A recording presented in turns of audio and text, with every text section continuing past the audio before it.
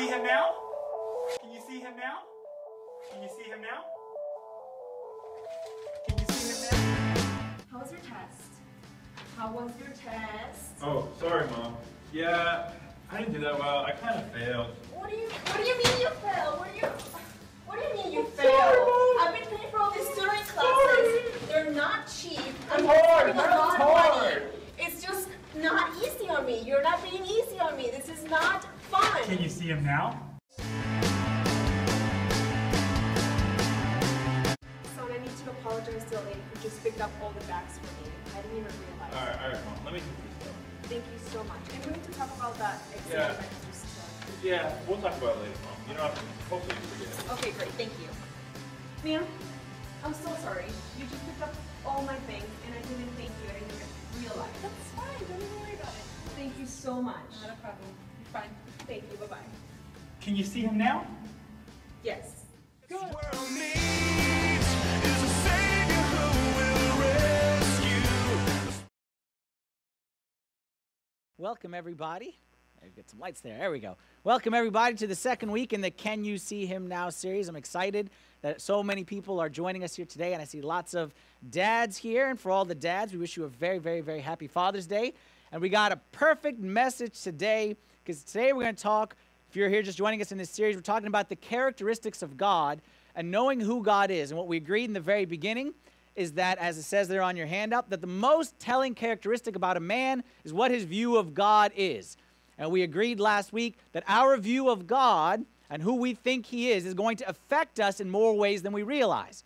And every week in this series, we're going to look at a different aspect of who God is and try to understand that aspect, because if we don't have a proper view of God, as I said last week, told a story about Jim and Jane, if y'all remember it, about a boy who liked a girl and a girl who liked a boy, but the boy thought that the girl hated him and the girl thought that the boy hated her. So because of that perception in their mind, a good thing almost didn't happen. And it wasn't until they got past the misperceptions and understood who each one really was that this great relationship happened. And I believe the same is true for many of us in our relationship with God. Oftentimes, it's not who God is that stops us from relating to him. It's who we think he is. And today we're going to talk about the aspect of God that is most important and is the one that is the most confusing for so many, and the one that we have the most misperceptions on. We're talking about the love of God. And we're talking about how God is love. And like I said, it's the perfect message for Father's Day, because we're going to talk about true fatherly love. And what does that mean when we say that God is love? Our prayer for these next few weeks, if you all remember, is Matthew chapter 20, verse 33. Those blind guys by the side of the road, Jesus walked by, and those blind guys said, "Lord, that our eyes may be opened." And the Bible says that Jesus touched them and gave them their eyesight. That's our prayer. As Jesus is walking by every Sunday from 11:30 to 12:30, he's going to walk by here. And as he walks by, we're going to say, "Lord, that our eyes may be opened." And we're praying each week he touches us and allows us to see him in a new way and experience him in a new way. All right? You guys ready? Before we jump into today's topic, we're going to play a little game from my childhood called Name That Tune. Y'all know Name That Tune? All right, I'm going to play an audio clip, just the music, not the words, because the words would give it away, obviously. And we're going to see who can recognize the song, all right? Shout it out if you got it, all right? We'll do this a few beats as possible. Ready? All right, and you youngins, I'm going back through the time machine on this one, okay? So we're going back, old school here. Ready?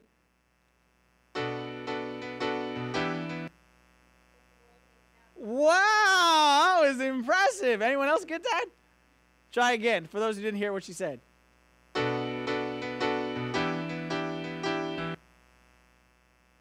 Anybody other than this smart lady in the front? Who's younger than all of us here, make us feel? Nobody? Try a little more.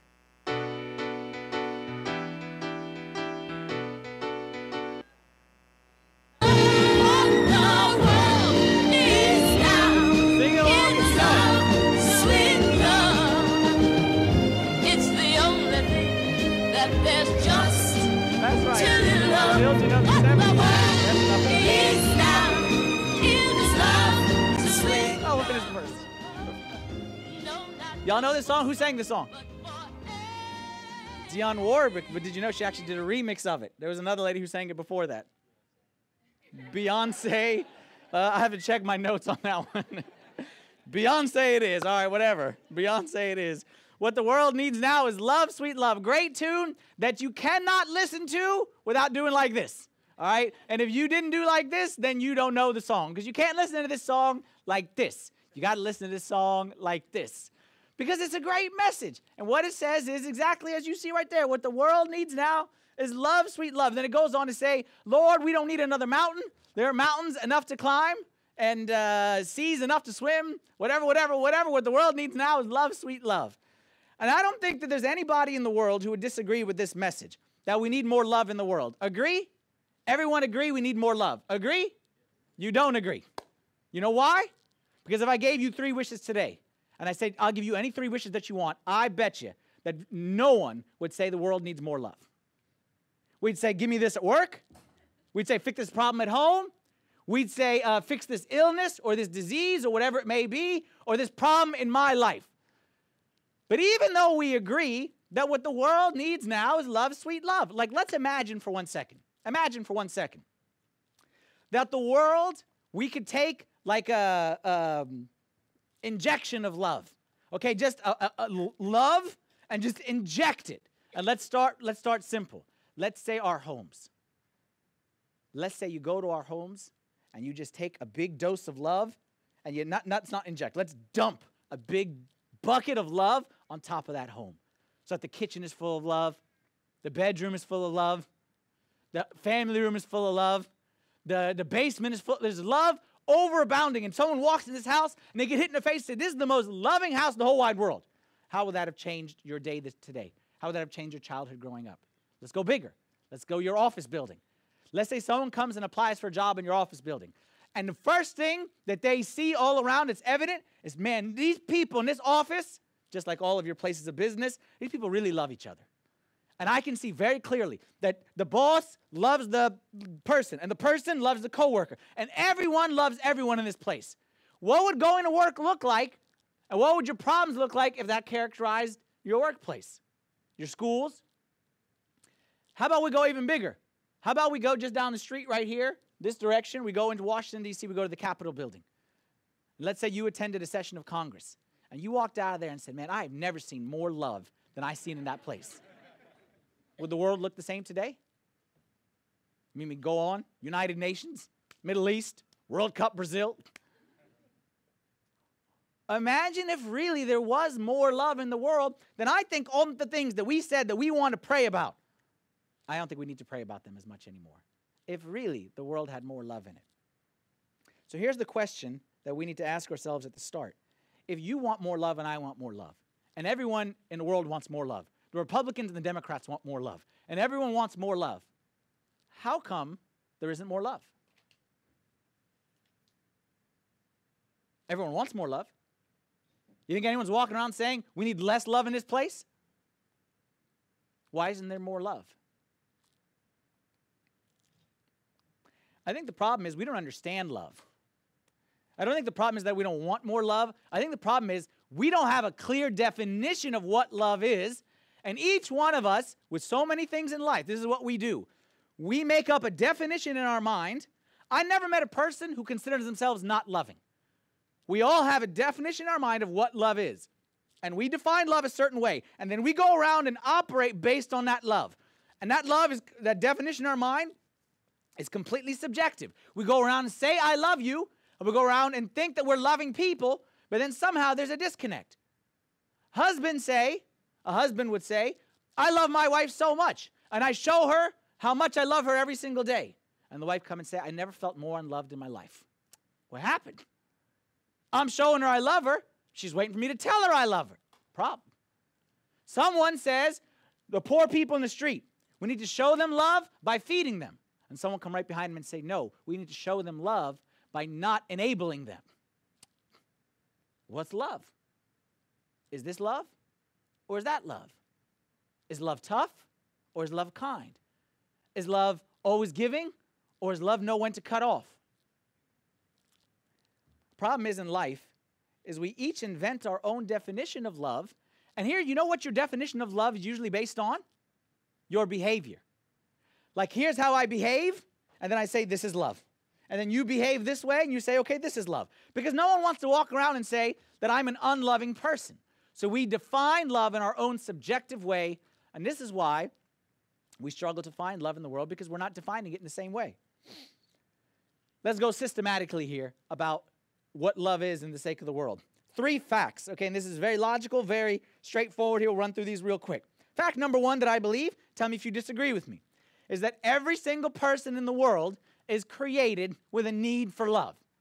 There is a universal need for love that each one of us is programmed inside of us, and you don't need to go very far. Turn on the TV and watch a movie, and you see everyone wants love. Listen to the songs on the radio by Dionne Warwick or Beyonce or whoever it is that you listen to. You're going to find 90% of the songs out there talking about love. And watch any TV show. All of us, from the minute that we're born, we have this innate need to be cared for, to be nurtured, to be loved. And it's not wrong, and we don't need to apologize for it. And if you want to know where this need for love is in your life today, 9 out of 10 times, go to the behaviors in your life that you cannot explain and that you hate about yourself. And I'm telling you, 9 out of 10 times, the root of that is a lack of that need for love being filled. And it leads us to behaviors that we hate. We don't know why we do it, but we do it because that lack of love, lack of a need. So fact number 1, there's a universal need for love. Fact number 2, just as there's a universal need, there is a universal solution to that need. And there has to be, and you have to believe that because you believe in God. And you cannot believe in a God who would create a universal need without creating a universal solution. So I'm saying that somewhere, and I didn't get to the somewhere yet. We'll get to the solution, but I'm just going logic right now. If there's 6 billion people on this planet in need of something, then there has to be that something enough for 6 billion people somewhere on this planet. Like if I create 6 billion people in need of water, and I don't create enough water for 6 billion people to drink, then I'm a mean God, then I'm an unjust God who does not treat people fairly. There has to be a universal solution to that need. And then number 3, and most important for our purposes today, there's a tragic disconnect between the need and the solution. Meaning, you got 6 billion people here in need of love.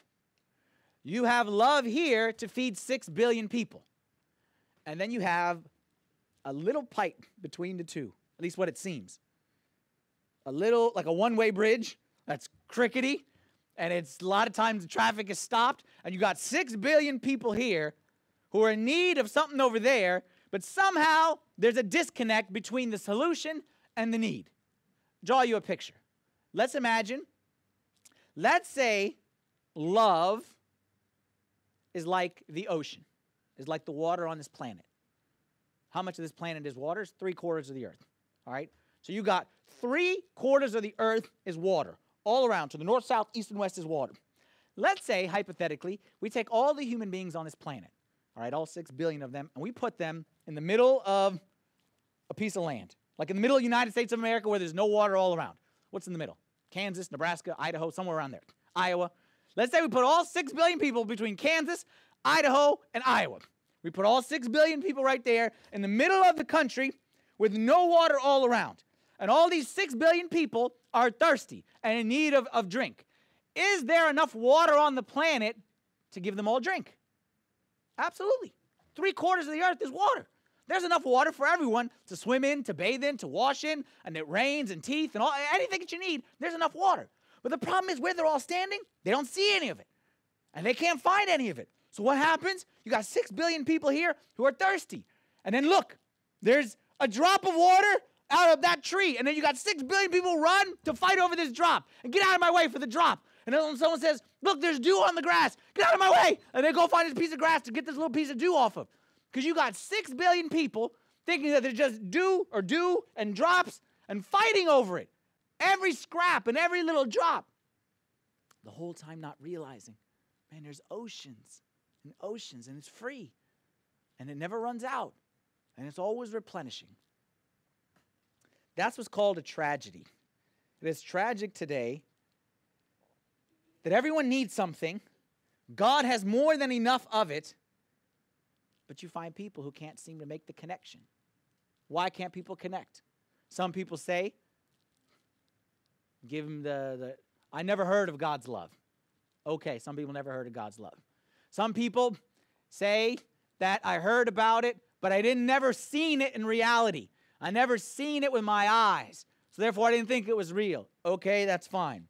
But I don't think that's the majority of us in this room. I don't think that's the majority of us in this room. I think the majority of us in this room don't understand God's love. And we don't know what we're looking for. And because we don't understand it, when we step into it, we don't even realize that it's right in front of us. And that's why our goal today is to come to Lord, that our eyes may be open to understand God's love. I love this verse from Ephesians chapter 3, verse 17 through 19. St. Paul speaks to the people in Ephesus, and he says to them about the love of God. This is his prayer for them, that you, being rooted and grounded in love, may be able to comprehend with all the saints what is the width and length and depth and height, to know the love of Christ, which passes knowledge, that you may be filled with all the fullness of God.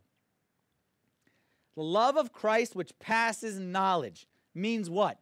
Means that we may know a few verses, we may sing a few songs, we may heard a Sunday school lesson here or two about God's love. But man, if that's all you know about God's love is up here, is like an intellectual knowledge, God's love is much bigger than words. It's much bigger than lessons. I could stand up here and talk all day and all night, which I won't. But I could, and I wouldn't do justice. It wouldn't allow you to know the love of God, which passes knowledge.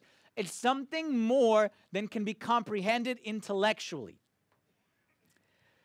What I'm going to try to do today, and as I was praying about this yesterday, I realized that this is not an easy job. And I'm not saying I'm going to do a good job, but I'm going to do my best job, but I can only do so much. To describe the love of God, and to try and people walk out of here today understanding God's love a little bit better. God's love is simple until you understand the depth of it and the bigness of it. And then all of a sudden, it becomes quite overwhelming. So I'm going to do my best, and we're going to try to talk today about characteristics of God's love. But I cannot take God's love and dumb it down into 3 fill-ins, and you walk out today and know God's love. God's love is like a huge planet, all right, a ginormous planet. And from here on this side, we can see a little bit of it. And then you on that side see another side. And someone over there see that side, and this side, and this side. And we're going to try to draw some circles and connect some of the dots and understand God's love a little bit more. But God's love is more than something that can be understood. It's something that has to be experienced, and I'll talk about that. Most important thing that we know about God's love. Here we go, 1 John chapter 4, verse 8. I said at the beginning, there is no objective definition of love. I lied. There is an objective definition. It's given to us in 1 John chapter 4, verse 8. The Bible says, whoever does not love does not know God, because God is love. So there, we've now defined love. God is love. Love is God. God is love. Love is God. So there, very simple and straightforward. This definition of love doesn't make it easier. It makes it more complex. Because if you define love for me as something, I wanted something I can hold. You just defined it as God, which cannot be contained, and something that's infinite and eternal. And the definition of love just became even that much more complex. The way that we're going to look at love, again, back to the ocean example. The ocean, let's look at the ocean as God's love. Because that's a good analogy, because the ocean, for all practical purposes, is infinite. It never, ever, ever ends. You keep on going. You want to go deeper, and you say, I've gotten to the bottom. No, you can still go deeper. And you say, okay, I've gotten to the deepest spot. No, you can still go deeper. And you say, I'm going to remove all the love. I'm going to take all this water, and I'm going to take it home with me. You come back the next day, this exact same amount. Like you cannot remove, you cannot add, you can't, okay, I'm going to empty my hose into the ocean. All of a sudden, it's going to flood the earth. No, it's never. You can't affect the ocean. The ocean is as close as you'll get to infinity on this earth. That's what God's love is. A lot of us think we know God's love because what we do is we visited the ocean and we have swam in the ocean, and we have dipped our toe in the ocean. Maybe some of us even drank some of the ocean by accident.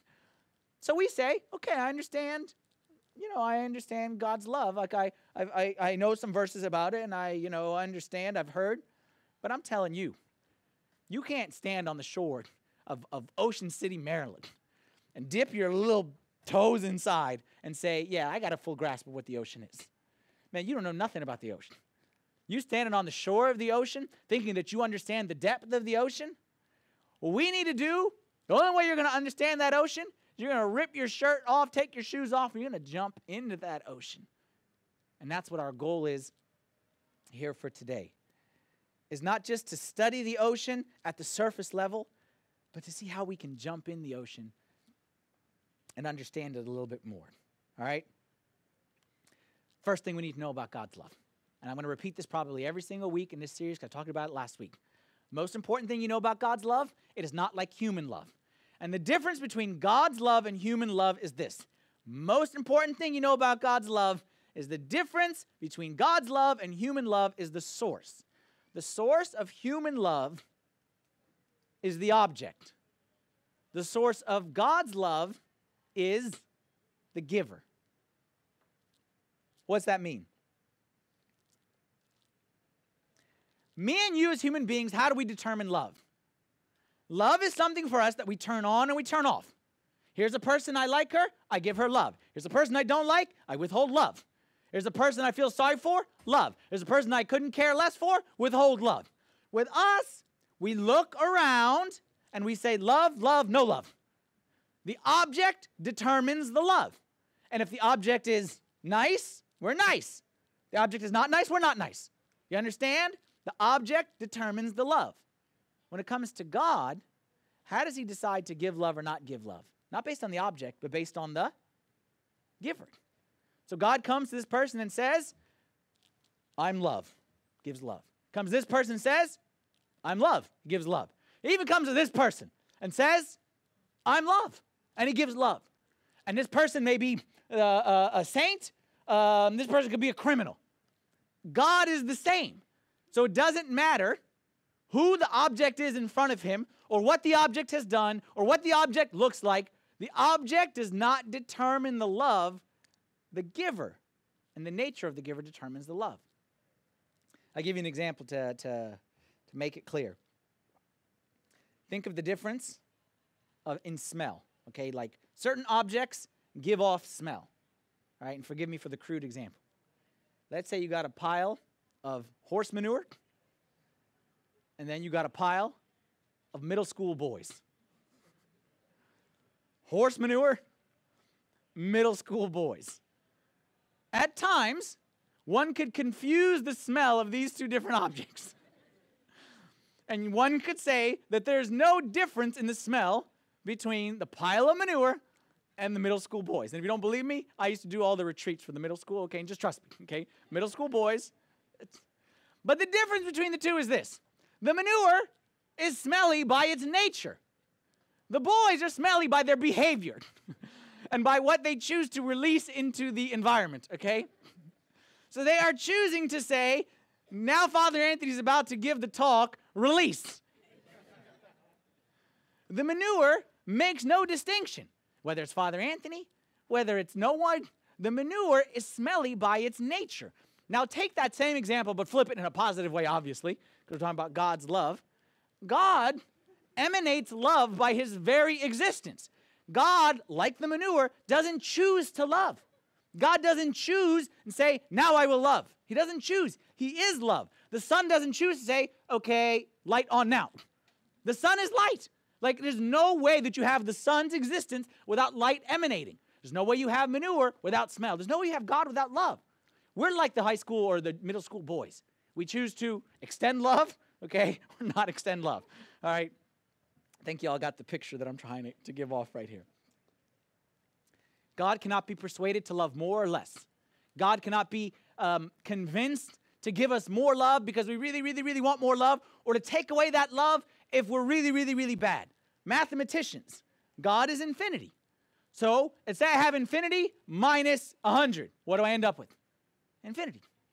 Infinity minus 200. Infinity. Infinity minus 10,000. Infinity. Okay, now do the opposite. Infinity plus 100, plus 200, plus 300. Infinity.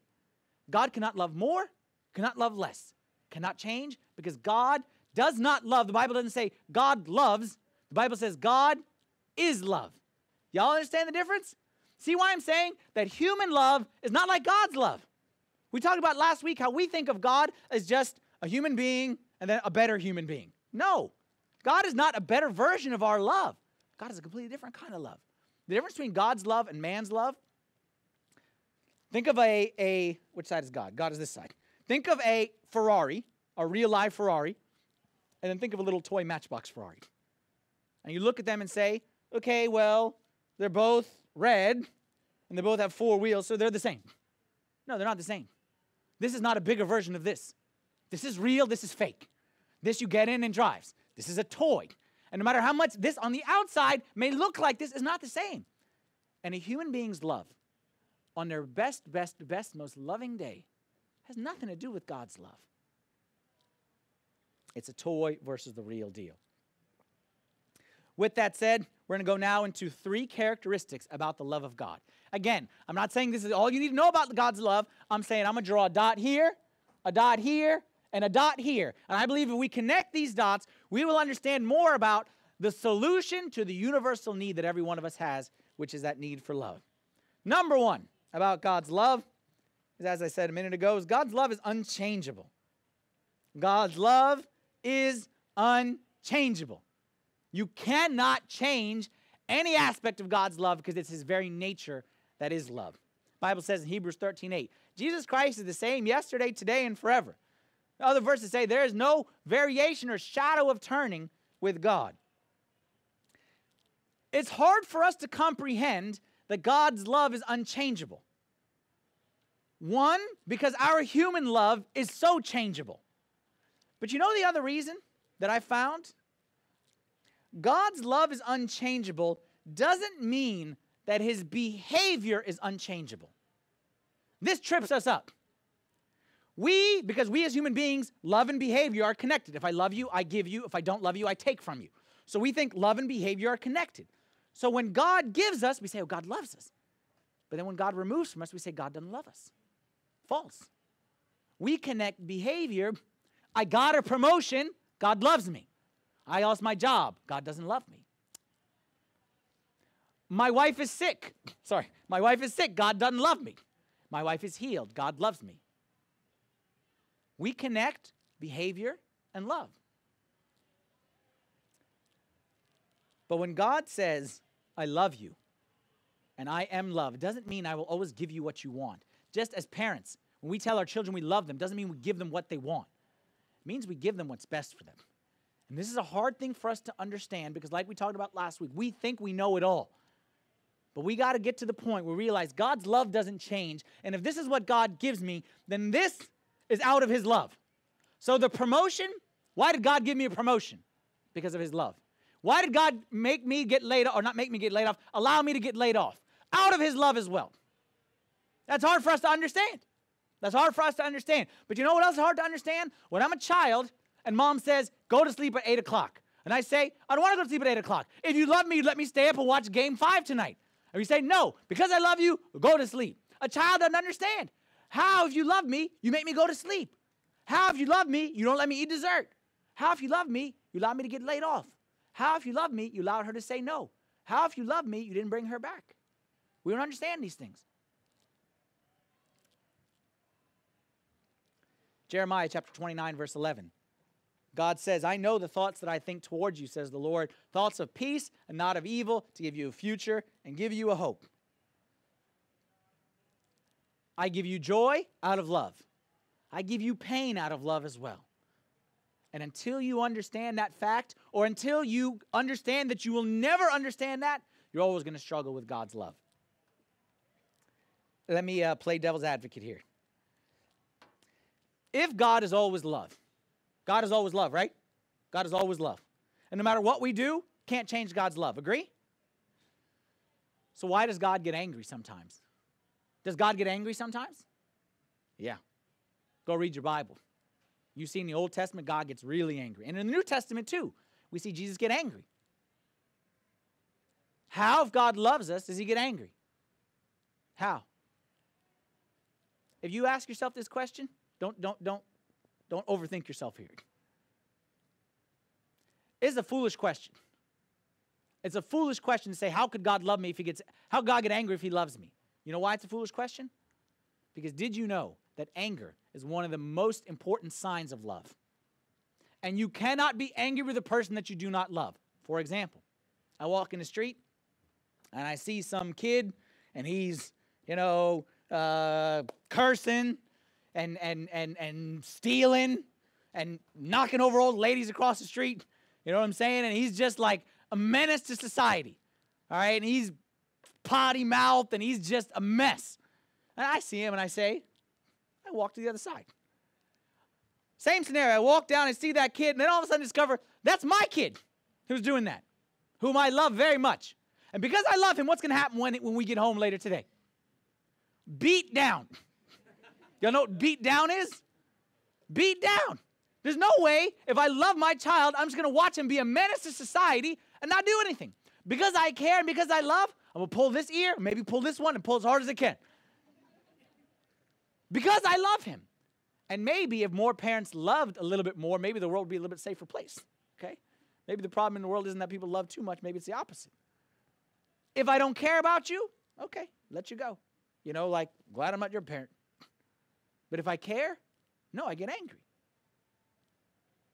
When God gets angry at us, it's not because he stopped loving us. It's, in fact, a greater sign of his love. I believe it's actually a much higher sign of God. Like, when God gets angry, it's actually a much greater sign of his love. I love you so much. How could you do this? You're supposed to be the most important people in the world, talking about to the Israelites, talking about his children. You're supposed to be the people that I bless, supposed to be the people I take care of. I'm supposed to make you up here. How could you do this? His anger is not a sign of he lacked love. His anger is just a more validation that he does love us so much. Okay? So behavior may change, but love never changes. Number 2, about God's love.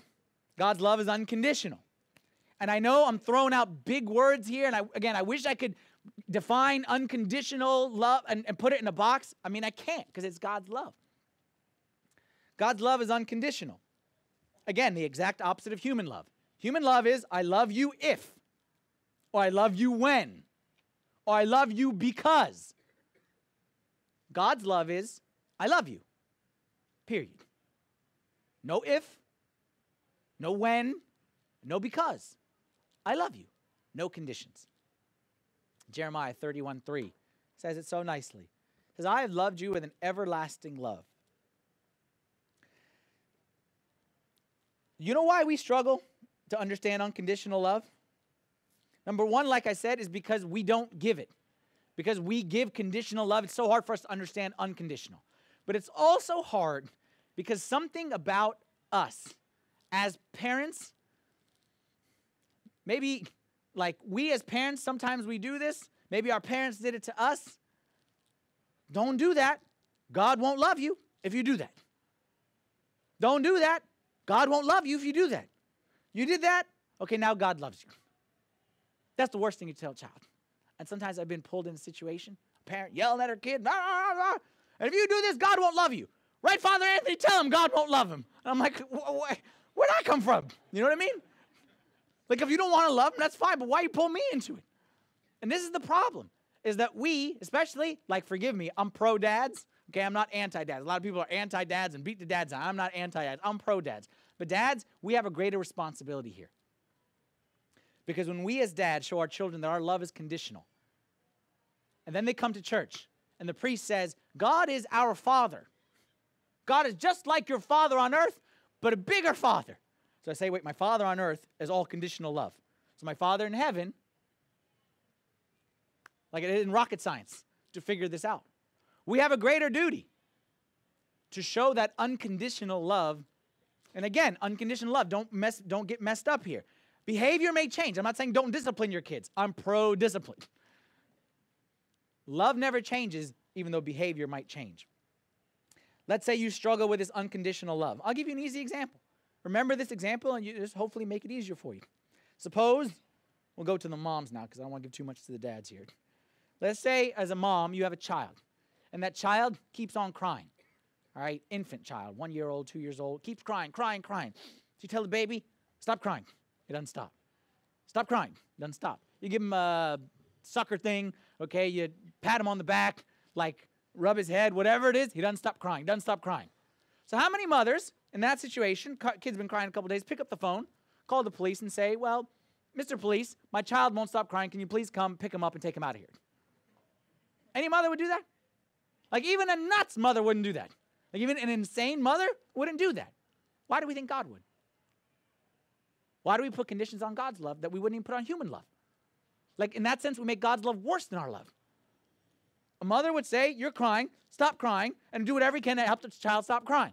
But he wouldn't call the police to remove the child from the house. So why do we think God will remove us from his house?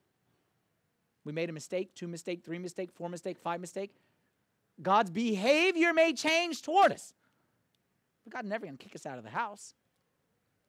And that actually gets us to the third component of God's love. It is 100% unchangeable, 100% unconditional, and it is 100% undeserved.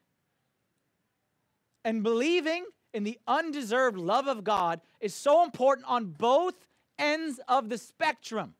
I'm not saying God's love is undeserved. We're never good enough for it. I'm not saying it like that. I'm also saying we're never bad enough for it or to lose it. Like you're never good enough nor bad enough, because God's love is like the sun, and it's based on who he is, not based on who you are. If you think that you are not worthy of God's love, that's a sin. If you think that you have earned God's love, that's the same sin, but it's just on the different side. It's a straight road, and then a ditch on the left and a ditch on the right. It doesn't really matter which one you fall into. And if you think you're not worthy of his love, that's bad. And if you think that you have earned his love, that's equally as bad. Devil would love to get you here into despair or pride. And he would love to get you to kind of go between the two. And actually, you know what? Why I said they're the same sin? Because here I am, I'm not worthy of God's love, I'm not worthy of God's love, I'm not worthy of God's love. And then I figure out, okay, if I do this, then I'll be worthy of God's love. The devil's like, okay, yeah, do that. Yeah, now you're worthy of his love. And I push you over here into the pride side. And I say, look, I'm worthy of God's love. And look, because I'm good, God loves me. And the devil wants you to say that. You know why? If I'm good, God loves me. If I'm good, God loves me. If I'm good, God loves me. And then what happens when the day that you're not good? Where are you going to go? Back to the despair pit. He would love to get you to jump from side to side and say, if I'm good, he loves me.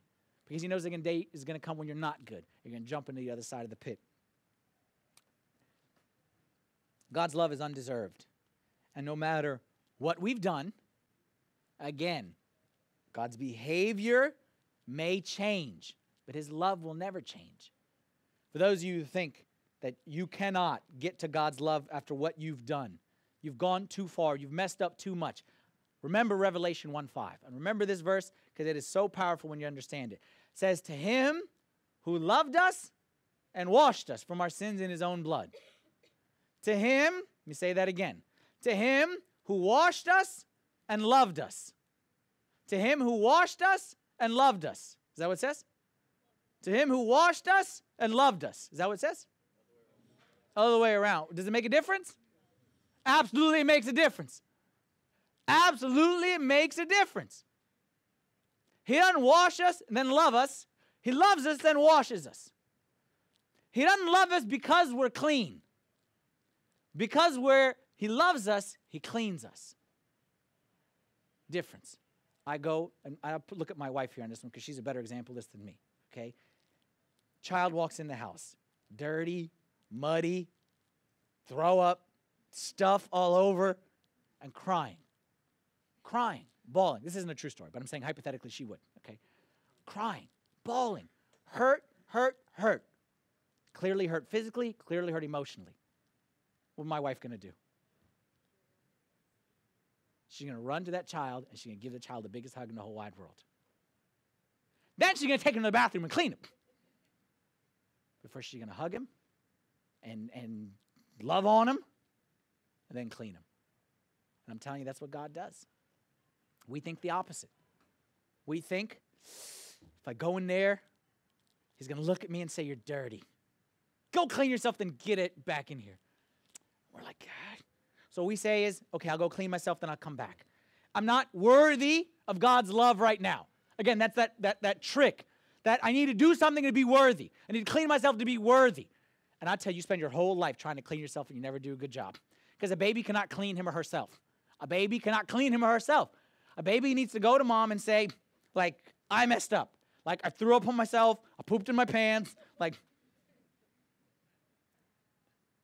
and trust that the mother is going to hug It's going to love. It's going to squeeze. It's going to reassure. And then it's going to clean. Story of the prodigal son is the best example of this. When the boy came back to the father, he was as dirty and as wicked as you can imagine.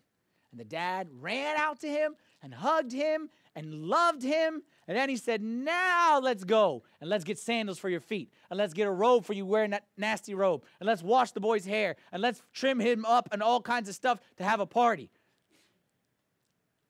God's love is undeserved. And you're never too good for it or too bad for it. You can never earn it, nor can you ever do anything to lose it. Because God's love is unchangeable, it is unconditional, and it is undeserved. Think back to, when would you say that humanity, humankind, I gave the example of a child who poops his pants and threw up on himself. When was humanity as a whole at its darkest, ugliest, most pooped in its pants state? I'd say when we arrested, when man betrayed God, arrested God, put God on trial, crucified, killed, and buried God. Man, who I was talking about before, that God and man, and pilly little man put God on trial and crucified him and buried him. You would say that this was humanity at its lowest state. Go to the night when Christ was betrayed and the night that Christ was arrested.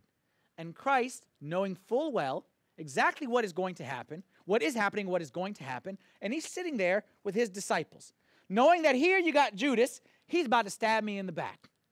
Here you got Peter, who says all kinds of nice words, I love you, I love you, I love you, but before the night is over, he didn't go out and be scared of a little servant girl. He just said, I never heard of this guy, I don't know who he was, man. I'm not with him. And every one of these other guys around the table, all of them are going to leave me. And they say nice words, I love you, I love you, I love you. They sing the song, they go to the meetings at the right time, they say I love you. They're about to stab me in the back too, and they're about to flee. And Jesus on this night with his disciples, if there's ever a night that I'd say, okay, you get a pass for being a little grumpy tonight, I'd say tonight you get a pass. You're about to be arrested, betrayed, put on trial, crucified, and killed. And these are the guys who are supposed to be your closest guys that are all going to leave you. This night, it's okay if he's a little bit on the edgy side, if he's a little bit less loving. Agree? Look what the Bible says Jesus did on that very night. John chapter 13, verse 1. When Jesus knew that his hour had come, that he should depart from this world to the Father, having loved his own who were in the world, he loved them to the end. Y'all remember, if you were here during Holy Week, when we were talking about this verse, that verse that says he loved them to the end doesn't mean what we think it means. Doesn't mean he loved them till the end of his time. Better translation, he loved them to the uttermost, meaning he loved them to the end of love. He gave them, like love for us is infinite, but for God nothing is undefined. So God says, this is my love, and he gave man every single drop of that love. He loved them to the uttermost. He loved them to the end. He said they're dirty, they're nasty, they're vile, they're despicable, and he loved them to the very end. And as you know, the story goes on that he got down on his hands and knees, took a towel and a bucket of water, and he washed their stanky, slimy, pooped on themselves, threw up on themselves feet. And he washed them. He loved them, and then he washed them. Because his love is not based on who we are, what we look like, or what we've done. His love is based on who he is. I'm going to give you a nice quote right here from an author named Henry Nouwen, who's a Catholic priest or monk or something. He said the following. Over the years, I've come to realize that the greatest trap in our life is not success, is not popularity or power, but is self-rejection, meaning you're not worthy or deserving of God's love. When we come to believe in the voices that call us worthless and unlovable, then success, popularity, and power are easily perceived as attractive solutions. The real trap, however, is self-rejection. Self-rejection is the greatest enemy of the spiritual life because it contradicts that sacred voice that calls us the beloved. Being the beloved constitutes the core truth of our existence. I love this quote. When you say I'm not worthy of God's love, you're not being humble. When you say that I can't because I'm too bad, you're not being like in a poor in spirit or in a meek way. You're denying the truth that God has said. That his love is based on who he is, not on who we are. That it is unchangeable, it is unconditional, and it'll always be undeserved. And there's nothing that you can do to affect it.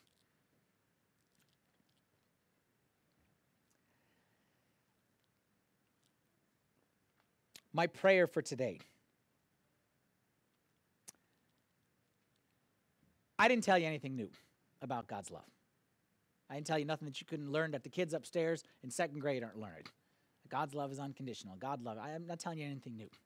But my hope is somehow, if I could draw this picture and if it makes sense to you, is that from here to here, is that God's love would go from here to here.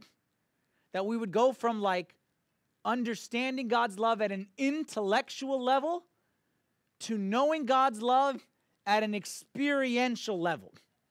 We would go from a head knowledge to a heart knowledge. Difference between saying, I love this person versus loving that person.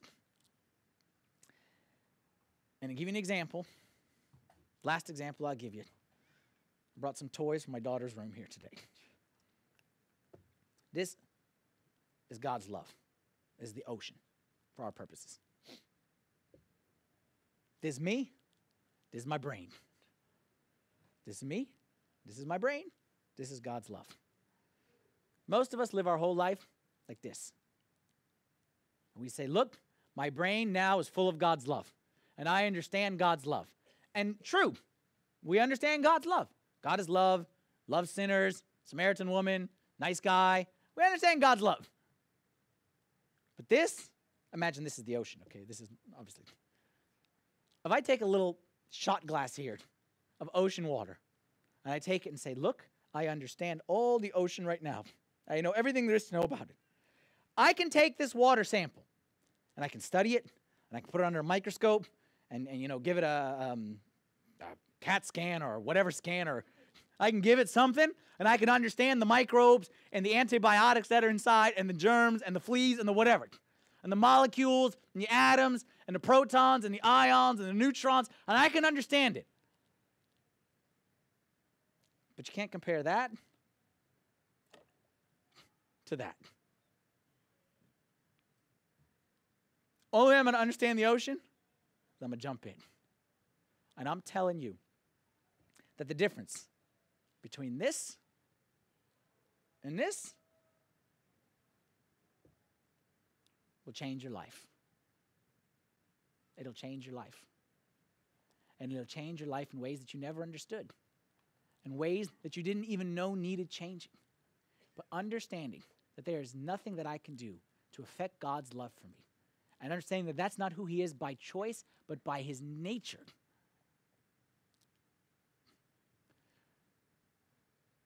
This guy, you could sip on little shot glasses of water all day and all night. It'll affect your life. You jump in, you grow yourself some mermaid feet, and you jump in, you start living in there with a little mermaid. That's going to affect your life in ways you never imagined. Wrap up with 3 things. Quick things, because I know I don't want to just give you, I want to give you something practical. I'm going to run through 3 practical things, not talk about it, just real quick. What to do next. I'm with you, Father Anthony. I want to jump in. How do I jump in? 3 small, simple things that over the course of a long period of time will allow you to live with the little mermaid in the ocean. Number 1, fill your mind with the truth about God's love. The Bible is full of verses that speak about God. Like the stuff I'm saying, I'm not making up. It's coming from God's word. Romans 8:38 and 39. It says, neither death nor life, nor angels, nor principalities, nor powers, nor present things to come, nor things present, nor things to come, nor height, nor depth, nor any other created thing shall be able to separate us from the love of God, which is in Christ Jesus our Lord. I could have found you 100 verses like this. Because it's Father's Day, though, I'm going to try to keep it quick. All right? I find you 100 verses like this, and every single day we need to go into God's word and fill our mind and remind ourselves of God's love. Because the world is going to tell you conditional love. Got to earn it. That's what the world's going to tell you. That's what your friends are going to tell you. That's what your family's going to tell you. Unfortunately, that's what people are going to tell us. We need to combat that with the love of God, which is written to us in the Scripture in the Bible. Number 2, refuse cheap substitutes. What I mean by that is, as the Bible says in 1 John 2:15, do not love the world or the things in the world. If anyone loves the world, the love of the Father is not in him. You cannot have the love of the world and the love of God at the same time. They are polar opposites. One pushes out the other, and the more you put in of one, the more the other has to leave the room. Think of it this way. You walk out of here, you're hungry. You want to have a steak. But on the way, you start nibbling on Cheez-Its, okay? Those delectable little guys, okay? And you know once you start Cheez-Its, you can't stop. That's the rule. So you start, you can't stop. You start, you can't stop. You nibble, you nibble, you nibble. You get to the steak house, you're not that hungry. But did you really fill yourself with anything positive? No. But you replaced the steak with Cheez-Its, and you filled your appetite. Same thing with God's love. Do not snack on substitute loves. Love coming from all the stuff that the world offers us, whether it's pleasure or money or popularity, like all these things to substitute God's love. Hold out till you get to the steakhouse and eat the real deal. And then number 3, give that love away. Because that's the secret to long-term living in the love of God. The secret is becoming, as we discussed before, not a reservoir of love, but a channel of love.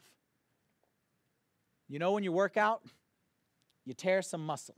But what happens every time you tear a muscle? Comes back more. You tear one muscle cell, 2 of them come back in place. That's how you get stronger. You become weaker, and then it replenishes more. God's love is the same way. I promise you. Go to your house today, and go fill the other people in your house with the love of God. And go shine that love on them. And I promise you, you're going to wake up the next morning, you're going to have more than you expended. You will always have more love replenishing you than you can expend, because it's an infinite supply of God's love.